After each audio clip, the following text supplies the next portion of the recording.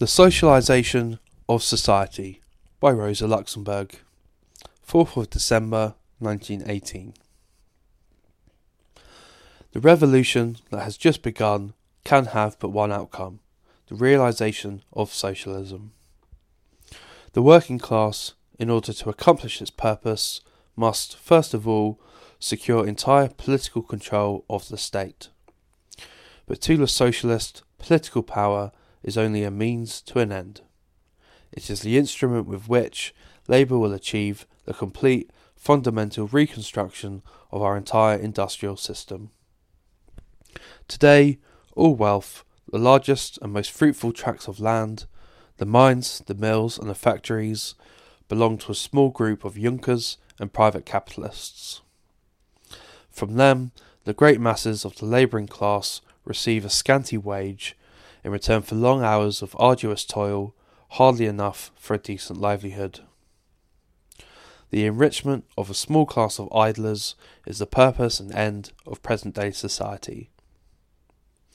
To give to modern society and to modern production a new impulse and a new purpose, that is the foremost duty of the revolutionary working class. To this end, all social wealth, the land and all that it produces, the factories and the mills, must be taken from their exploiting owners to become the common property of the entire people.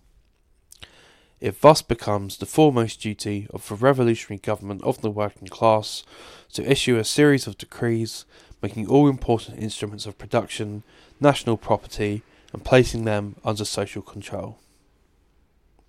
But this is only the first step. The most difficult task, the creation of an industrial state upon an entirely new foundation, has only just begun. Today, production in every manufacturing unit is conducted by the individual capitalist independently of all others. What and where commodities are to be produced, when, where and how the finished product is to be sold is decided by the individual capitalist owner. Nowhere does labour have the slightest influence upon those questions. It is simply the living machine that has its work to do. In a socialist state of society, all this will be changed. Private ownership of the means of production and subsistence must disappear. Production will be carried on not for the enrichment of the individual, but solely for the creation of a supply of commodities sufficient to supply the wants and needs of the working class. Accordingly, factories, mills and farms must be operated upon an entirely new basis, from a wholly different point of view.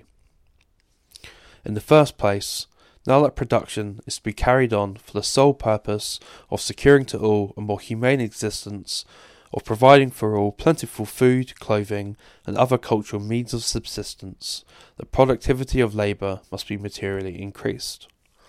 Farms must be made to yield richer crops. The most advanced technical processes must be introduced into the factories. Of the mines, only the most productive, for the present, must be intensively exploited.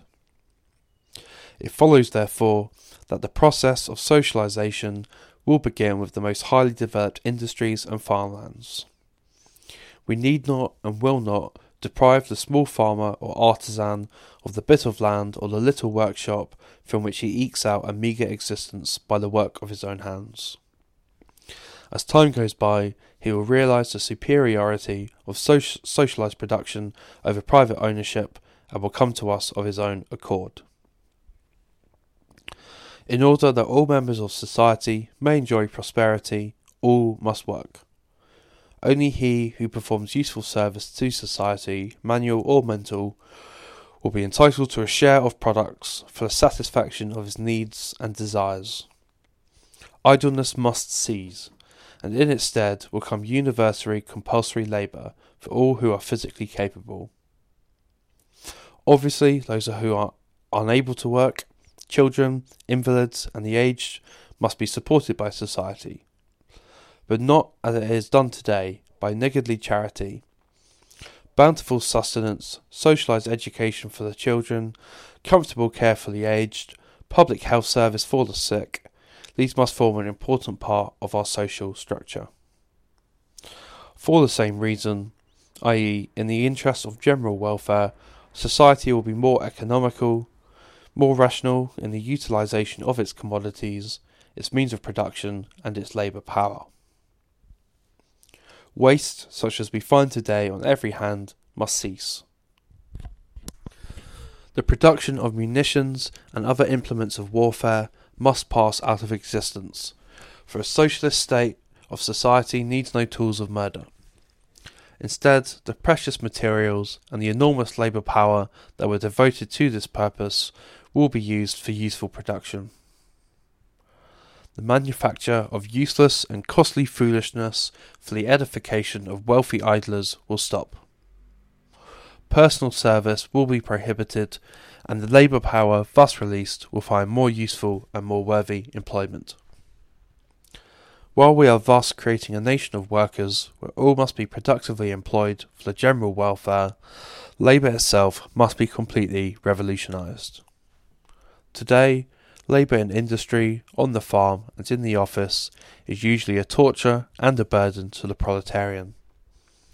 Men and women work because they must, in order to obtain the necessities of life. In a socialist state of society, where all work together for their own well-being, the health of the individual worker and his joy in his work must be conscientiously fostered and sustained. Short hours of labour, not in excess of the normal human capacity, must be established. Recreation and rest periods must be introduced into the workday, so all may do their share willingly and joyously. But the success of such reforms depends upon the human beings who will carry them out. Today, the capitalist with his whip stands behind the working man, in person or in the form of a manager or overseer. Hunger drives the worker to the factory, to the yunker or the farm owner into the business office. Everywhere, the employer sees to it that no time is wasted, no material squandered, and that good, efficient work is done. In a socialist state of society, the capitalist with his whip disappears. Here all working men are free and on an equal footing, working for benefit and enjoyment, tolerating no waste of social wealth, rendering honest and punctual service.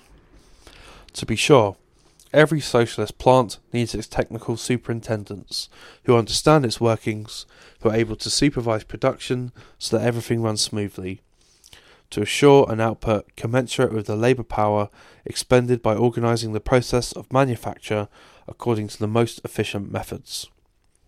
To ensure successful production, the individual working man must follow his instructions entirely and willingly, must maintain discipline and order, and cause no friction or confusion. In a word, the worker in a socialist industrial state must show that they can work decently and diligently, without capitalists and slave drivers behind their back, that of their own volition they can maintain discipline and do their best. This demands mental discipline, moral stamina. It demands a feeling of self-respect and responsibility, a spiritual rebirth of the worker. Socialism cannot be realised with lazy, careless, egotistic, thoughtless and shiftless men and women.